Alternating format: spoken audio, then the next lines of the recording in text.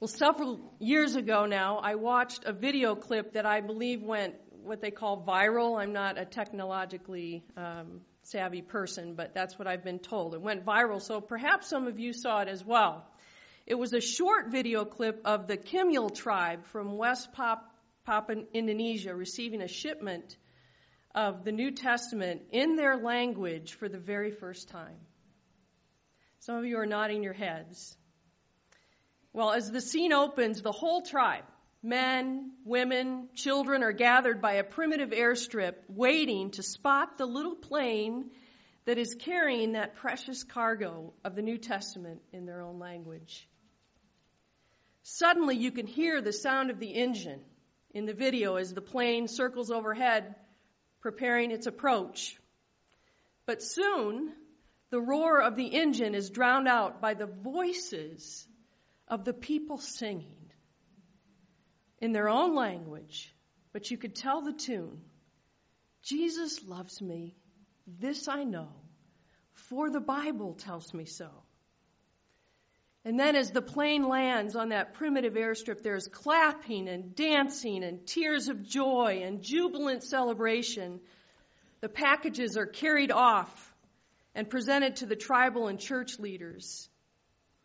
And then the pastor's prayer is translated across the bottom of my computer screen. And this is what it says. The month that you had set, the day that you had set, has come to pass today. Oh, my Father, the promise that you gave Simeon that he would see Jesus Christ and hold him in his arms before he died. I also have been waiting under that same promise, O God.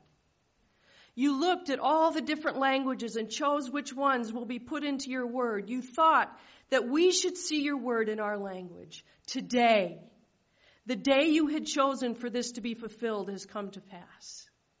You have placed it here in our land, and for all this, O God, I give you praise. Later, in an interview, the Indonesian pastor concludes, our hearts are no longer heavy. They are light.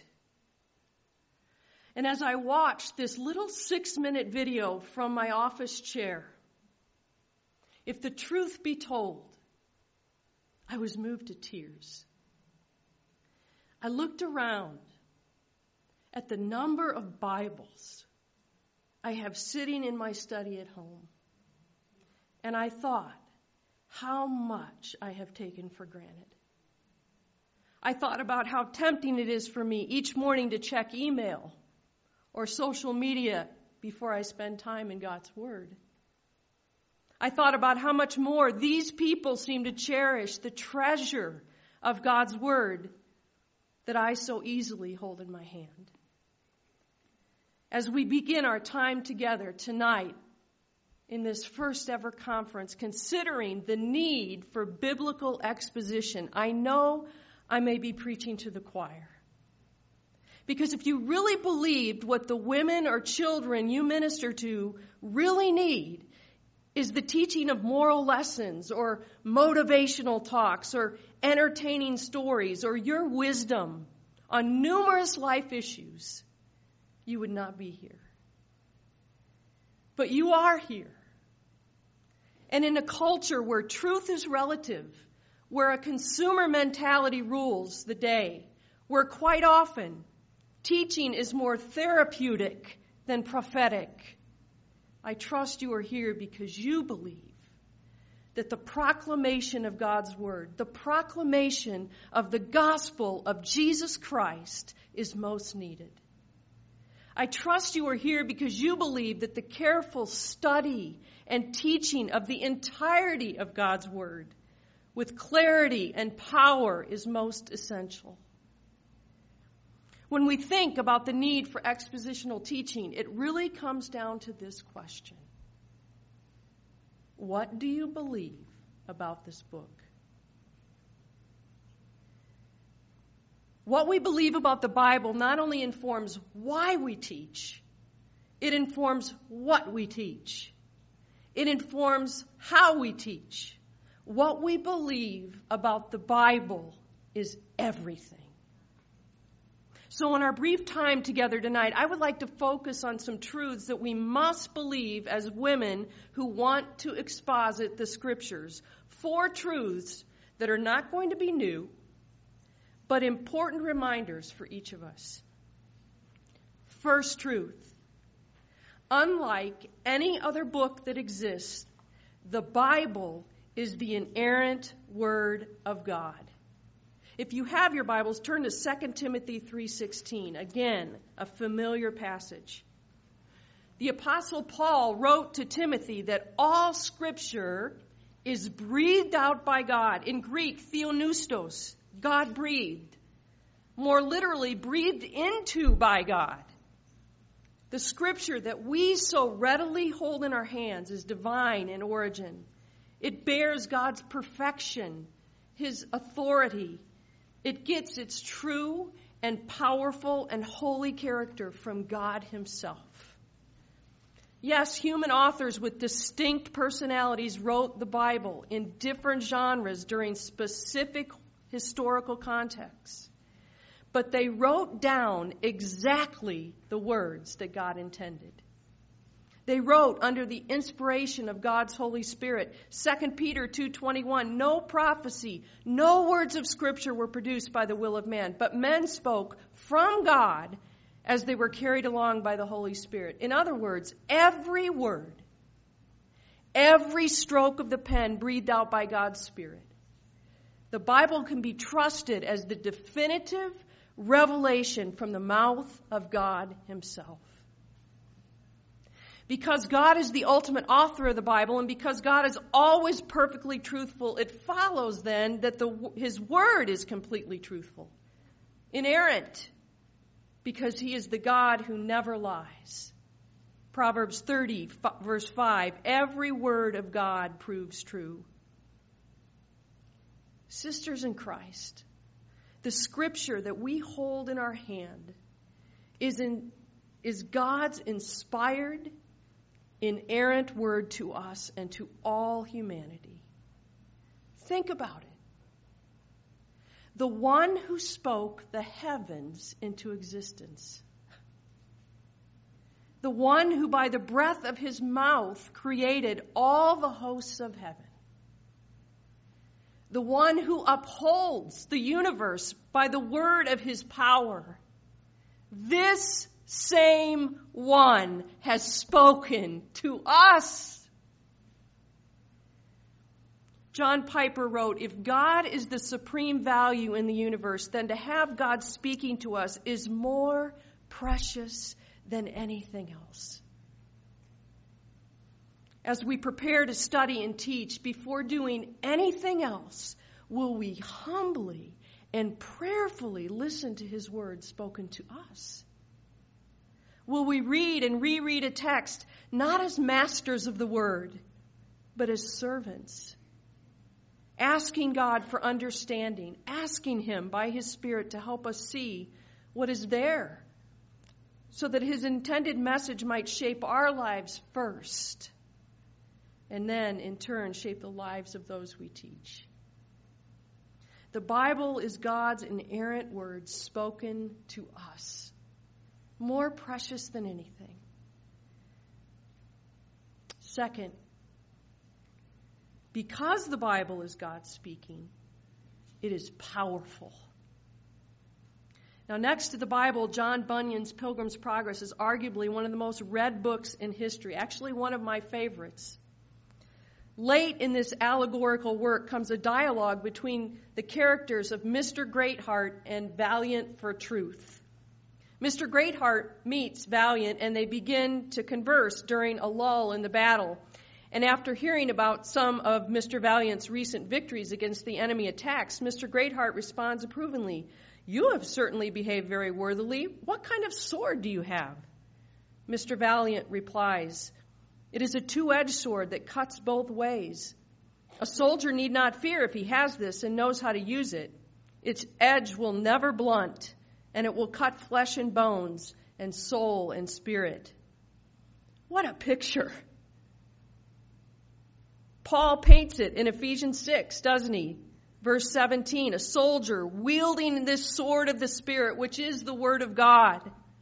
Hebrews 4:12 tells us the Word of God is living and active, sharper than any two-edged sword, piercing to the division of soul and of spirit, of joints and of marrow, and discerning the thoughts and intentions of the heart.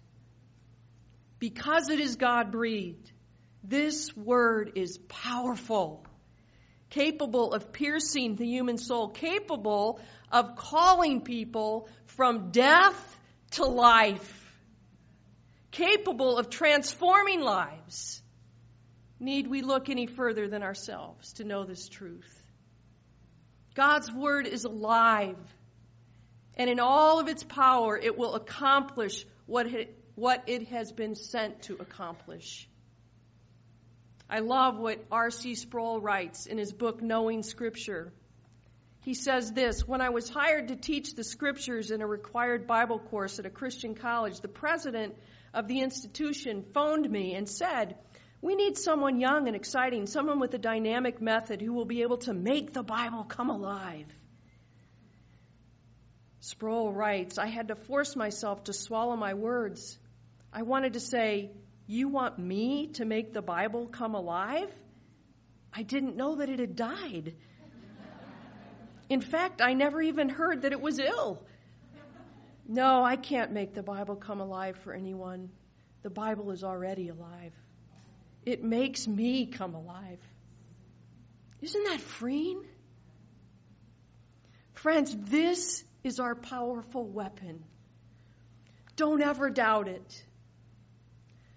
Charles Spurgeon, maybe you've heard of him, a British preacher from the mid-1800s, came to know Christ at the age of 15. On January 6, 1850, on his way to a scheduled appointment, a snowstorm forced him to cut short his journey. He turned down a side street and went into a primitive chapel. Because of the snow, the minister did not come that morning. Instead, Spurgeon wrote, and I love this, a very thin-looking man, a shoemaker or tailor or something of that sort, went up to the pulpit to preach. Spurgeon continued, now it is well that preachers be instructed, but this man was really stupid. He really wrote that. He was obliged to stick to his text for the simple reason that he had little else to say. The text was, look unto me and be saved, all the ends of the earth. Isaiah 45:22. Spurgeon wrote, he didn't even pronounce the words rightly, but that didn't matter. There was, I thought, a glimmer of hope for me in that text. When the man had managed to spin out about 10 minutes or so, he was at the end of his tether, just fixing his eyes on me as if he knew all that was in my heart. He said, young man, you look very miserable, and you will always be miserable. Miserable in life and miserable in death if you don't obey this text. Look to Jesus. You have nothing to do but look and live. Spurgeon recounts, I saw at once the way of salvation. I know not what else he said. I did not take much notice of it. I was so possessed with that one thought. I could have risen that instant and sung with the most enthusiastic of them of the precious blood of Jesus and the simple faith which looks alone to him. This is a powerful word. God's word. Do you believe it? We don't even know this minister's name. Yet he faithfully opened God's word and allowed it to call Charles Spurgeon from death to life. As teachers, we don't have to come up with gimmicks. We don't have to cave to the cultural pressure to entertain with personal stories. We need only to pray and work hard to rightly handle this powerful word of truth. A word that we need not add or take away from. It speaks for itself. Calling people from death to life. This is the powerful word of God. What we believe about the Bible is everything. It is the inerrant word of God, It is powerful. And thirdly, the Bible is all about Jesus. Jesus himself spoke of this in his conversation with the two disciples on the road to Emmaus. Do you remember it in Luke 24? Beginning with Moses and all the prophets, Jesus interpreted to them in all the scriptures the things concerning himself. What a sermon that must have been. In Acts 8, when Philip met with the Ethiopian eunuch who was reading from the Old Testament prophet of Isaiah, verse 35 tells us, then Philip opened his mouth, and beginning with this scripture from the Old Testament, he told him the good news about Jesus. The eunuch ended up being baptized that very day.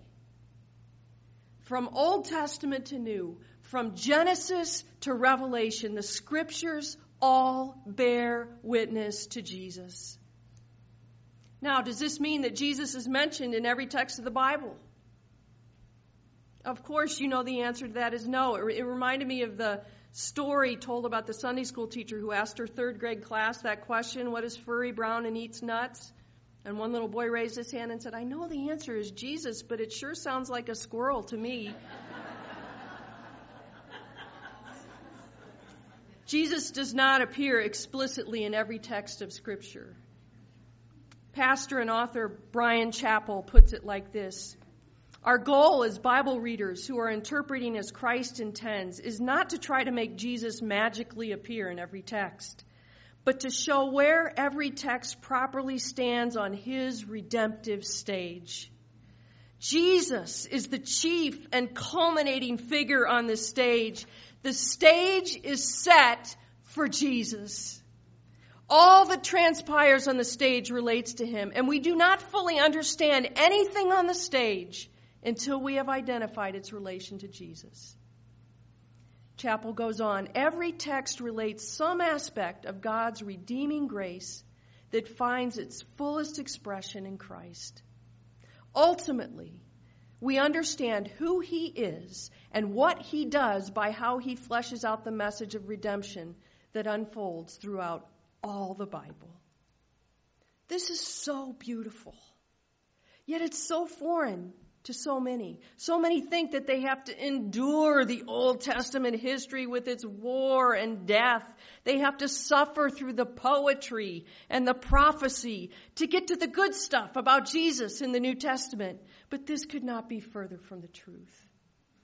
66 books make up the Old and New Testaments proclaiming one story of God's redemptive plan for the world. Every book needs to be taught in light of the big story of God's redemption. Jesus is all over the Old Testament. He is there at creation in Genesis 1. He is there in the promise of Genesis 3:15, which Bible scholars refer to as the first gospel. He is there in the blood over the doorposts and in the exodus from the bondage in Egypt. Jesus is there in the sacrifices in Leviticus. He is there in Jonah and Habakkuk and the messages of all the prophets. He is there in the praise and petitions of David in the Psalms. All Scripture has the power to bring salvation because it is all about Jesus. My oldest grandchild is 5. Her name is Lucy.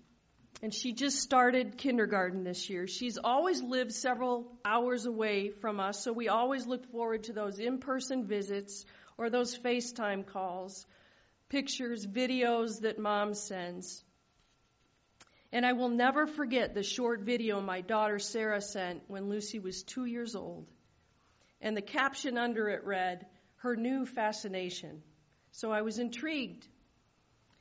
In it, Lucy is walking around with Sarah's big Bible, barely able to hold it in her little hands. I think she may have even had it upside down. But she is serious, nonetheless.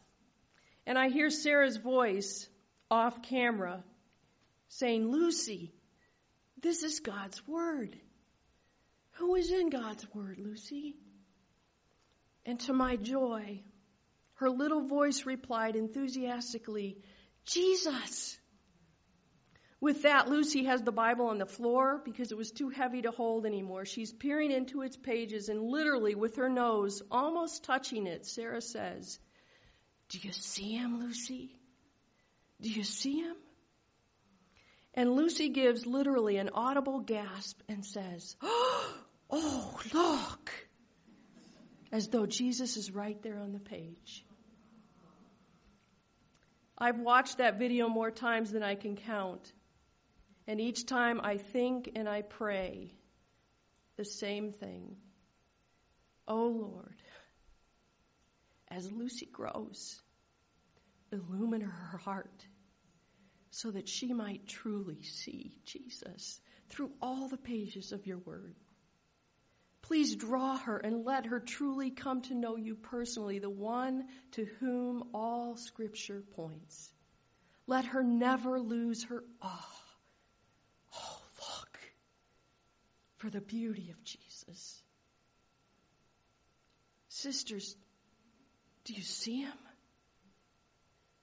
Do you see him?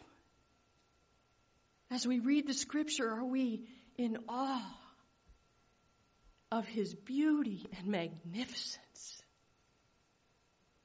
As teachers, are we committed to teaching the whole of Scripture, finding our place in God's redemptive story? Do we have a sense of the privilege that is ours to show the gospel at every point? That is the death and resurrection of Jesus and what it means to a world that so desperately needs to hear it. Every opportunity, lift up Jesus. Lift him up. I remember in college hearing the story of a man named E.V. Hill. He spoke in chapel one day. He's now with the Lord, but he was the pastor of Mount Zion Missionary Baptist Church in the heart of Los Angeles. He told of the ministry of an elderly woman in his church whom the congregation referred to as 1800 because no one knew how old she really was. 1800 was hard on unsuspecting preachers because she would literally sit in the front row, and when the preacher began, she would say, "Get him up!"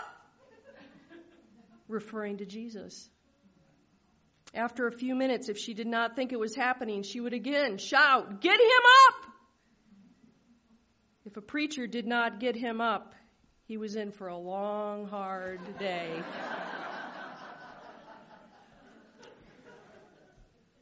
The Bible is all about Jesus. Lift him up. Lift him up. It is the inerrant Word of God. It is powerful. It is all about Jesus. And finally, and I didn't even know this former slide was going to be up here, the Bible is sufficient. It is all we need for life and godliness. This was certainly Moses' conviction. In Deuteronomy 31, Moses places a written copy of the law given by God by the Ark of the Covenant and passes the torch of leadership to Joshua. This is followed by the Song of Moses in Deuteronomy 32, which ends with these words. Moses said to the people, "Take to heart all the words by which I am warning you today, that you may command them to your children, that they may be careful to do all the words of this law, for it is no empty word for you, but your very life." What's more, the second Moses, that is Jesus, modeled the dependence on Scripture at every turn. As Matthew 4 records, in his days of temptation, he leaned on the sufficiency of Scripture. As he taught in the cities and town, he referenced Scripture constantly. Jesus was a man of the word par excellence. The words of Scripture were his food. They were sufficient. They were all he needed for life and godliness. 2 Timothy 3:16 goes on in verse 17 to say, all Scripture is breathed out by God and profitable for teaching, for reproof, for correction, and for training in righteousness, that the man of God may be competent, equipped for every good work. 2 Peter 1:3, his divine power has granted to us all things that pertain to life and godliness through the knowledge of him who called us to his own glory and excellence. This Word of God not only has the power to bring us salvation, it tells us everything we need to know. It tells us everything we need to know about him and to live as he intends. It is sufficient for all of life. Do you believe that? Are we feeding on it daily? Am I? Am I delighting in it? Depending on it for all that we need to live as God intends? As teachers, as friends, as mentors, when those to whom we minister struggle with temptation, do you take them to Scripture? When they face besetting sins, do you take them to Scripture? When they struggle in their marriages, do you take them to Scripture? When they struggle to forgive, do you take them to Scripture? The Bible is sufficient to meet all of our needs, not some, not a few, but all of our needs for life and godliness. Sisters, the greatest reason for expositional Bible teaching, wherever God has put you, the greatest reason is the Bible itself. It is God speaking, the inerrant Word of God. As such, it is powerful. From beginning to end, it is all about Jesus and his gospel. It is sufficient, all that we need for life and godliness. The truths found in this book are what we need. They are what our families need. They are what our churches need. Indeed, they are what a lost and dying world needs. This is why we must study and teach the Bible, all of it, faithfully, accurately, prayerfully, passionately. The Bible above all else. No matter how many Bibles you have in your house, will you realize anew with me what we hold in our hands? The people of God in the Kimyal tribe did as they received the very first Bibles in their own language. And with the sound of rejoicing in the background, that final frame of the video shows a verse in the Kimyal language, a verse that they were able to see and read for the very first time. To him who sits on the throne and to the Lamb be blessing and honor and glory and dominion forever and ever. To the Father, to the Son, to the Holy Spirit be glory forever and ever. Amen. Let's pray.